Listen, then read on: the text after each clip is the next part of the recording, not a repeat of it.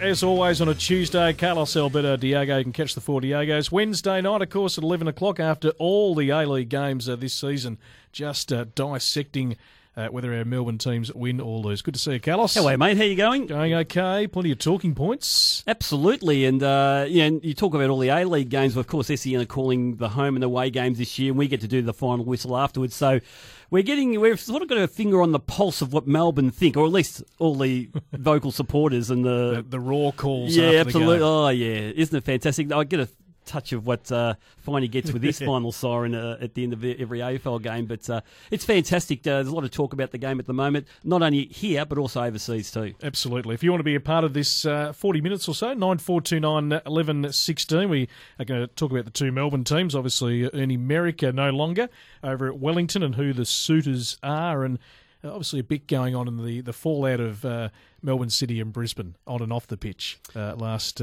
Saturday night. Yeah, of course. It sort of ranges from the dive, the simulation of Jade North, which he's come out and thankfully apologised for, saying it was really out of order and it was something that he's quite embarrassed about. To the enmity between the Aloisi brothers and the Melbourne City bench, including John Van Skip. Even the week leading into it, it was festering at that point in time, and it's an interesting situation too, Brett. I mean, John Aloisi played for Melbourne Heart. Yep. And under John Van Skip. He did well, with 8 or 9 goals. Absolutely. Last season. He did a fantastic job for them after having a sort of a so-and-so stint at Sydney FC once he got back from overseas, and played under John Van Skip, and then became a coach under John Van Skip, and then took over Melbourne Heart once John Van Skip moved overseas. So, really, he'd have a lot of friends there at Melbourne Heart, and given that, his tenure ended at Melbourne Heart after 17 games where he didn't win a game. They sort of stuck by him when everyone thought he probably should have been sacked a bit earlier. So I'm not sure where the anger comes from, whether it's something that is a remnant of his time there or whether it's genuinely coach versus coach and style of play versus style of play. So is it just the two gentlemen who have had maybe a slight falling out, or is it bigger? Is it an issue with the club? Well, I don't look. John Van Skip came back from overseas while John Aloisi was coach, especially in the latter part of his stage there at Melbourne. He took on that sort of technical director, role. And I'm not sure whether John Aloisi somehow blames him for him being moved on. I would blame the results, not winning in 17 or 18 games. Yep. I think that a lot of coaches get sacked a lot earlier than that. So I'm not sure whether there's something behind the scenes there, but certainly there's some genuine dislike right now. I think it's genuine. I'd like to throw it out to the listeners. Do you think it's real? Do you think it's authentic what's going on at the moment? Because on the weekend, when Jade North went down, all through the game really, both benches were having a crack at each other, and I've never seen John Van Skip so demonstrative as he was on the weekend. And of course, John Aloisi didn't hide some of the abusive language that he was hurling back at the City bench at different times. So I think it's real. I kind of like it too, but at the same time, it could get a bit unseemly. 9429 1116 if you want to weigh in. I think the involvement of John Van Skip is really interesting. When he first came here, obviously a new team, they were based out in Bundoora, that we know they were doing a pretty tough Melbourne Heart, only had about 3 office staff and not the facilities and the backing they've certainly got now. And you can just sense in the last 12 months or so, because he's become a little bit more edgy, a little bit more animated, that he knows that he's got to produce, otherwise it's going to be curtains at some point. Whereas in those first couple of years, I suppose, there wasn't that expectation. A starting club, bring your Dutch philosophy here, imparted on the players, but he's certainly a bit more on edge now, a bit more testy, John. Absolutely, and I think, he's always been, I've always found him a gentleman. Whenever I've had a chat to him or whatever, whenever we've interviewed him on radio, he's always seemed to be a gentleman, a person who tries to educate as much as possible. He comes from a fantastic football foundation of his own. As a footballer himself, he was with the Dutch national team as one of the coaches, even before he came to Australia. So this guy is highly regarded, has played with some of the greats of world football, especially at Ajax when he was there.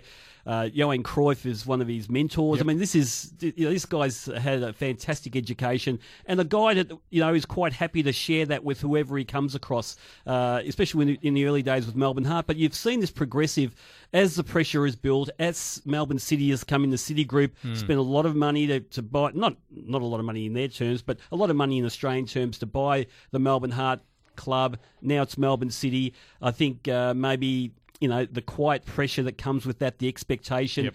And this year, he's been given the squad. He's got Tim Cahill, he's got Brandan, he's got Fornaroli, probably the best player in the competition at the moment. Jacobson, I mean, the great players who are now playing for this club, Palazzo. So there's no excuses. So with that comes expectation and pressure. And I've never seen him so public with his, dislike of someone in the game, and so much so, apparently in the press conference late last week, he actually raised the issue of what John Aloisi had said with the media. I mean, the media didn't even ask him the question. No, he actually raised it and actually basically informed them about what he had said. So he gave himself the actual avenue to be able to talk about that, which I found really, I don't think I've heard that ever before. No. They usually leave those alone. So he obviously wanted to talk about it. Obviously he's very, very angry, and that showed on the weekend too. I was just trying to think back. I mean, Mark Williams, when he was coaching Port Adelaide, used to actually start the press conference. He wouldn't allow a question. He'd make a statement first and get everything out the way, and then, okay, there's a question, is there? It better be a good one. Frank and East Keilor, we're going to talk about both Melbourne teams. And Frank, you want to talk about Besar Berisha? Yes. So just two questions. What Cameron Muscat is doing with Melbourne Victory, playing week in and week out, Berisha, mate, against Perth, the pathetic. Week before that, exactly the same thing. Why doesn't he get some young kids up the front there? Well, Frank, it's interesting. We did the final whistle for 2 hours afterwards, and we got wall-to-wall talk back, and it was it polarised the listeners, really. Many of them were saying they should drop him and just play a young kid, and others were saying, you're crazy to drop him. I mean, he scored on the weekend. He's got 5 or 6 goals already this season. He had a bit of a lean run prior to the weekend, but at the same time, he works hard all the time. He's always in the game. He attracts the attention of the better defenders. So why would you drop him? And my question would be, Frank, if you did drop him, you'd want to drop him. A club like Victory is not there just to exist. They're there to win games. Yep. They're there to get into the finals and win the competition and win the grand final. Who do you replace him with that's going to score more goals, really? And George Howard's the one that people will talk about. And George will be a great player down the track, but I'm not sure whether he could do a Berisha type of role. So the question I ask people who want to drop Berisha is, as a coach, who do you replace him with who will do a better job? Not just to fill in, but do a better job. Absolutely, and that goes across all elite sporting teams, isn't it? I mean, I suppose an elder player who's been there and done it, put the runs on the board as a coach, you're weighing up, okay, he's maybe not going to have the impact that he once had, and then that minutes can then get determined. But I suppose what will go through the back of their mind, if they're still capable of those moments of brilliance in a game, where it's tough to score, and you've got to have great execution and great savvy out there. You don't want that player necessarily missing from your lineup. So it's a difficult one. It's not that he's got older either. He's not got older. It's not like he's injured and he's a crock or anything like that. Sometimes he plays without confidence. Yeah. But he'll still score his 1 goal every 2 or 3 games, whether that's a penalty or whatever. This year he's had a few moments where people are thinking, oh, look, he's on the wane. Yep. But I just think if his work rate is up, and he's still in there and he's troubling defenders, why would you drop him if there's no one better? It's not like they've got, another goal a game striker or a goal every 2 game striker on the bench. They don't have an Archie Thompson they can just throw in there. So I think you've got to stick with him, and he will come good. He's one of the best ever imports we've ever had.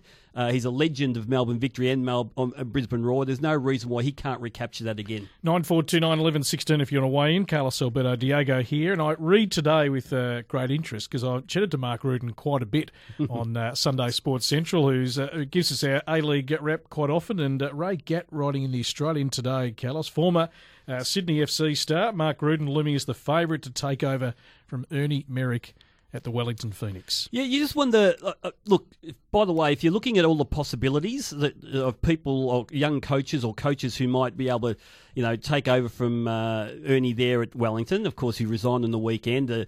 saying that basically he's got a great squad there, but he hasn't been able to get the best out of him, so he's stepping down for the good of the club. So now they're looking for a coach. And, of course, Mark Ruden's been put forward. If you look at the Fox Sports websites, they've been pushing him forward as a front runner, and now Ray Gatt's doing the same thing.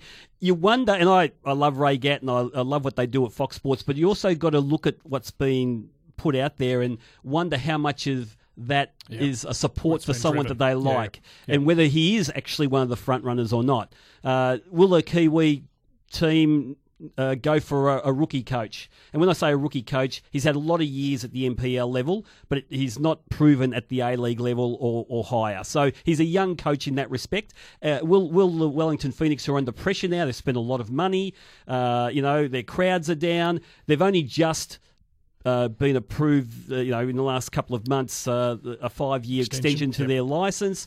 Will they go with a rookie coach or not? And that's the question I ask. Of course, there's a lot of support for him out in the media, but you wonder how much that is real, or whether that's just someone who wants to give a bit of a leg up to Mark Ruden. Well, 9429 11 16. You can send through a text 0433 98 11 16. Now, just before we went to smoke, I just want to close out this discussion on Mark Ruden. So, if he was appointed as coach, even though we think we don't know where this has quite been driven from, but he's certainly been doing his apprenticeship up there in the NPL up in Sydney and had a great deal of success. What the Mark Ruden what are the credentials he would bring to an A-League job? He's a really good football thinker, got a great football mind on him. You can see that in his analysis on Fox Sports with the boys up there on the weekends.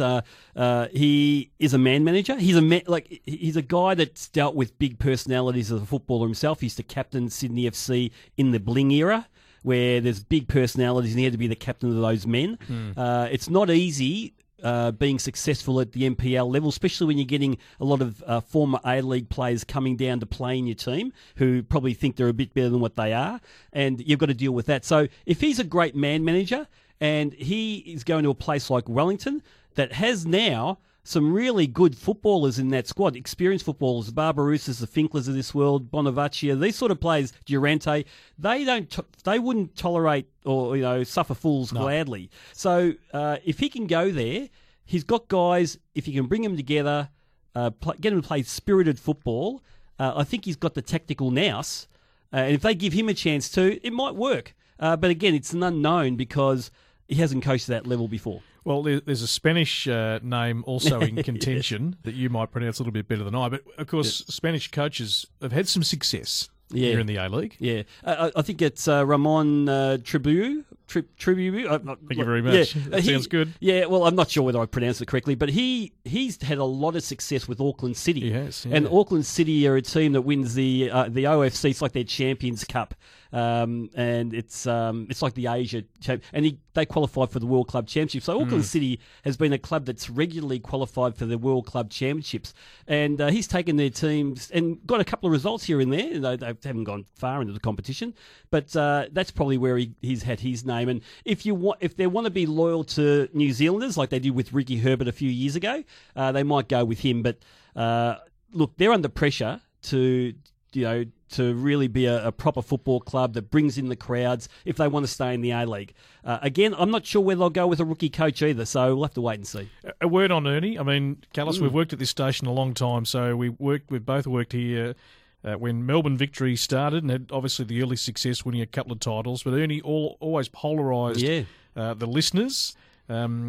He's obviously not made this stint work, but how do you look back on, I suppose, the impact of Ernie Merrick on the A-League? And when we do sit back and reflect in time, how much credit really goes to him in terms of the Melbourne Victory success, and I suppose why you think it hasn't quite worked this time, second time around as a coach in the A-League. Yeah, unfortunately, Ernie Merrick is a really good coach. He's a really good coach. He knows his football. His life has been football. He was a VIS coach, brought through a lot of young players who've gone on to become some of our greatest players during his time at the VIS.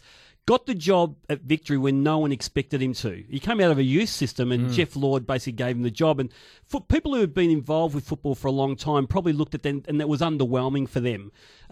He hasn't always been liked because of the fact that they felt he shouldn't have been that first Melbourne Victory coach, number one. And secondly, he's had problems with the media before. I mean, really, the club at that time used to, put the barriers up. It didn't want to talk to anyone. If they did, it was on their terms. And, so it's a bit of a rocky road with the media at different times. But he's a damn successful coach. I think he's coached more games than anyone else in the A-League. Yeah, 241.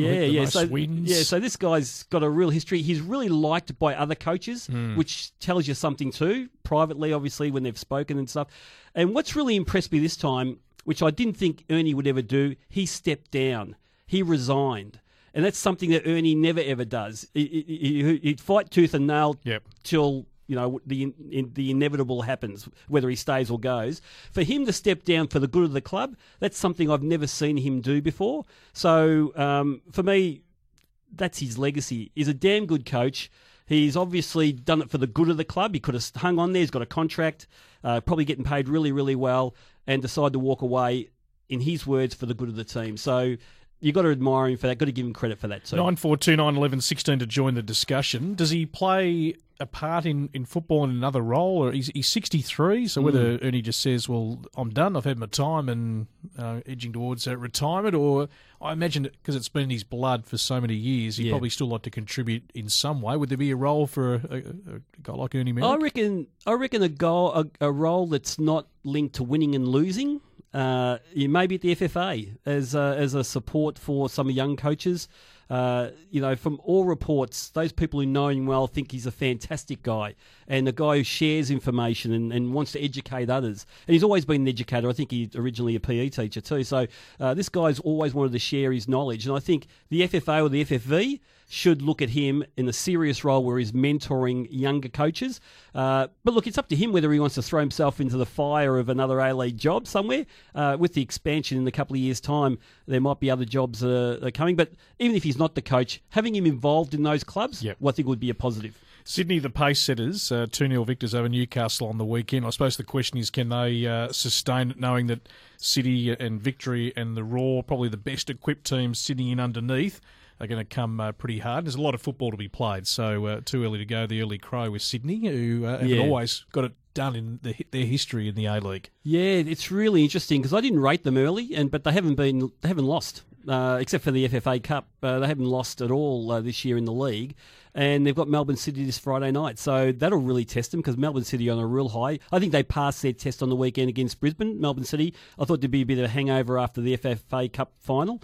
But for them to get a 1-1 draw and probably should have won that game.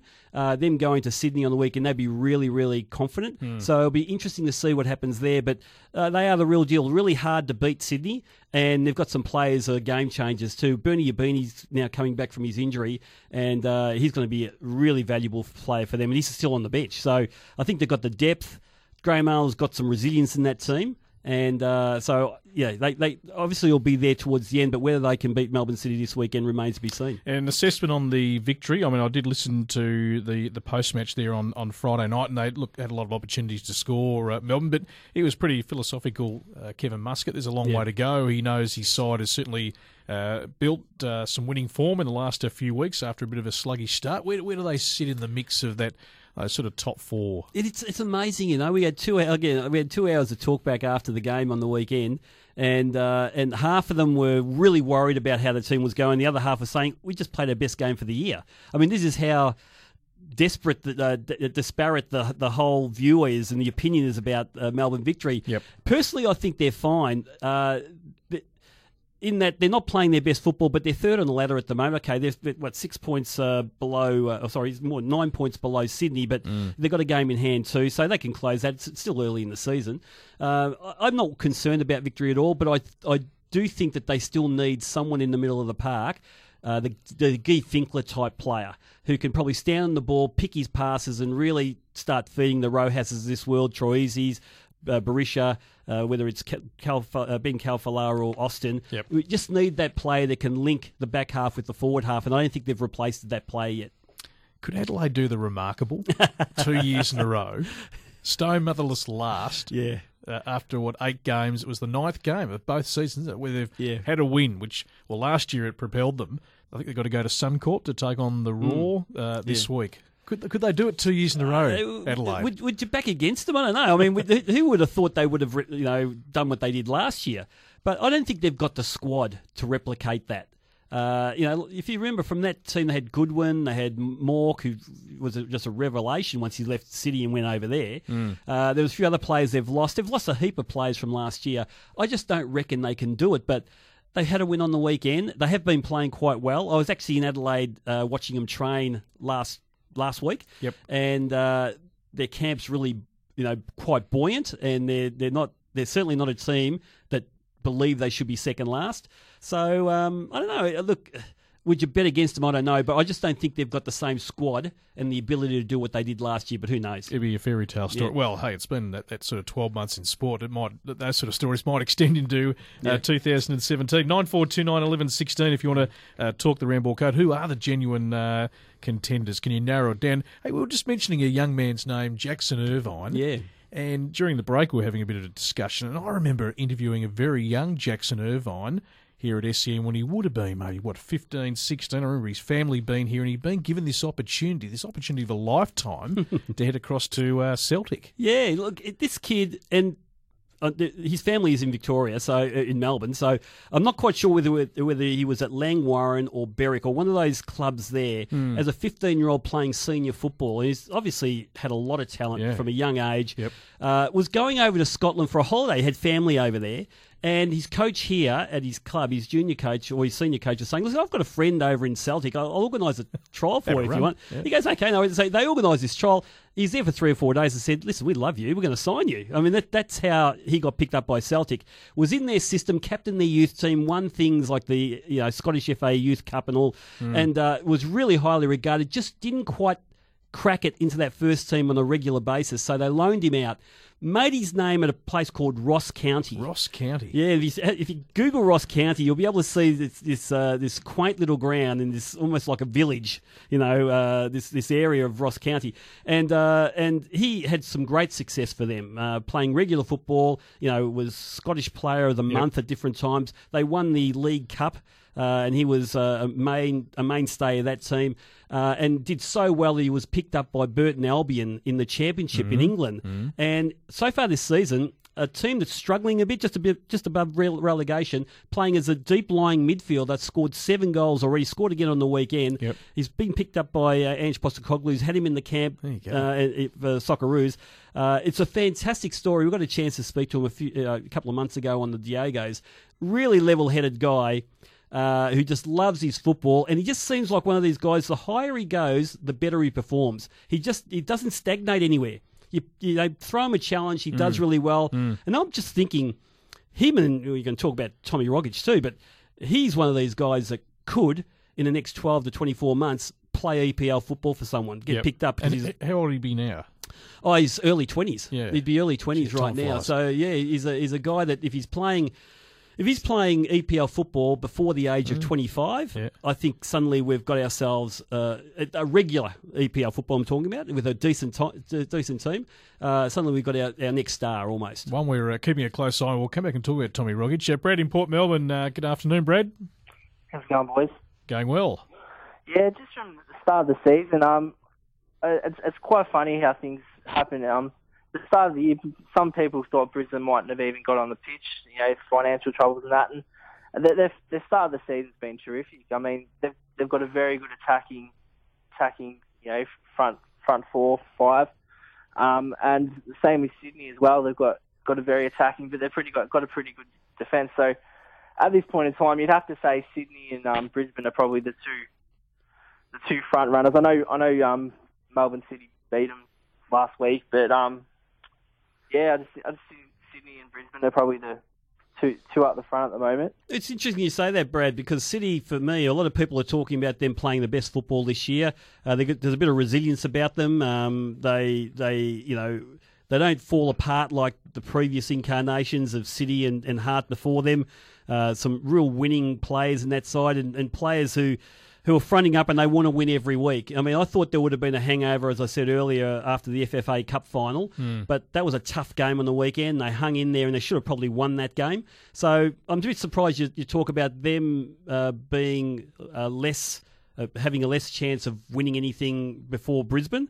I think they're up there, and I wouldn't discount Victory at all before Brisbane. I think Brisbane there's so much going on up there at the moment by way of training facilities and players not being paid and all these rumblings in the background that they just can't keep on going and playing their best football that way. I think it's Sydney for me, City and Victory. They're the three, and maybe West Sydney Wanderers creeping in there too. A little statement from him across the week. On 11:16 SEN, Melbourne's home of footy, afternoons with Brett Phillips. For Volvo, get run-out prices on the entire Volvo model year 16 range. And Logical Staffing Solutions, hiring truck drivers for an immediate start. logicalstaffing.com.au. Well, he might have polarised a few people, Andy Merrick, but he's getting a little bit of love on the SMS today, having signed off at Wellington. And well deserved, yes. American absolute gun, on and off the field. Well done, Ernie. Definitely a man, not a mouse. That's from Dave from South Yarra. Pronounced Moose. Yeah, that's right. Moose in Scottish. Tommy Rogic. Now, this was a cracking goal on the weekend in a great game. Celtic v Motherwell in the top flight of Scottish football. And how's he going generally, Tommy, over there? Give us a bit of an update. They love him, Brett. They love him. Brendan Rodgers, a well-known manager from Liverpool and also had a stint at Chelsea under Mourinho. I mean, this guy's a high-profile manager. He just loves this guy. And there's competition for places there at Celtic. He's getting regular game time, scoring goals in big games, big moments, and they just love him. They talk about his technique. They talk about his attitude. This guy is probably the next big thing for us. He's not showing it as much in our national team at the moment, but that might be the conditions he's told to play in, the fact that we've got to break down teams are parking the bus in Asia during World Cup qualifiers. But when the game's open, and in a league like the Scottish League, which isn't its strongest, let's be honest, it's not as strong as it used to be, but he is making a name in the right part of Europe. And I wouldn't be surprised if some clubs will make a play for him for next year. There was a lot of talk about Arsenal early in the off-season, in the prior off-season, but I worry about him going to a place like Arsenal because you don't want him not getting game time. Yeah. So then his next club has got to... He hasn't played a lot of football, would you believe, as a young guy. Yeah. He got picked up quite late after playing futsal until he was about 15, 16, 17, and he started playing senior football quite late. And so he would probably not had 100 games under his belt. And now he's playing in Europe. So it's got a bit of presence. Absolutely. And the way he floats on that ground is just an innate technical brilliance that he's got. And he's matching it with some really good footballers in Champions League there also in Europe too. So I'm really hoping his next club is a club that he can really blossom in the EPL, but he's got to get game time. Don't go to a big club where you just got to be warehoused and no one's going to hear from you. That really will stymie his progression, I reckon. So Tommy Rogic, as someone says on the SMS, not probably the next best thing, is our next best big thing. There you go. Hope so. A lot of people certainly in his camp. But this weekend, Victory and City, all eyes are going to be on the two Melbourne teams. They're playing away. Yeah, absolutely. It's Friday night, Sydney versus Melbourne City, a replay of the FFA Cup final. And, of course, Sydney want to, seek a bit of revenge. And City want to show that they're not a team that is happy with just winning a cup. They want to go on and win some more silverware. And, of course, then we've got Melbourne Victory against the Wanderers. How big's that game on Saturday? Big game. Both those games, by the way, are played at the Olympic Stadium because Coldplay's playing at Allianz. So they've pushed them both on, which will be interesting. It's a 80,000 capacity or whatever it is, and they'll probably get no more than 20 at each of those games. So I'm not sure what it's going to look like, but that might be a bit of a disadvantage to the Sydney teams because of it's not going to be as loud. It's not going to be as intimidatory than what it would be in the smaller, more rectangular stadiums. Hopefully. Hey, last word. Any sighting of Sam Allardyce?